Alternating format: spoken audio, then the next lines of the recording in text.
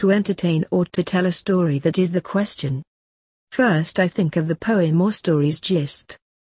I don't often use a list. I start with the first line. I find a tempo from the previous line's last words, a rhyme in my head or online. And a gem writes itself without much thought. I find the words I sought with near ease. But I read and see it shows no expertise. After a little editing, an audience starts reading. I sometimes get feedback. If people like it, I know I was on track.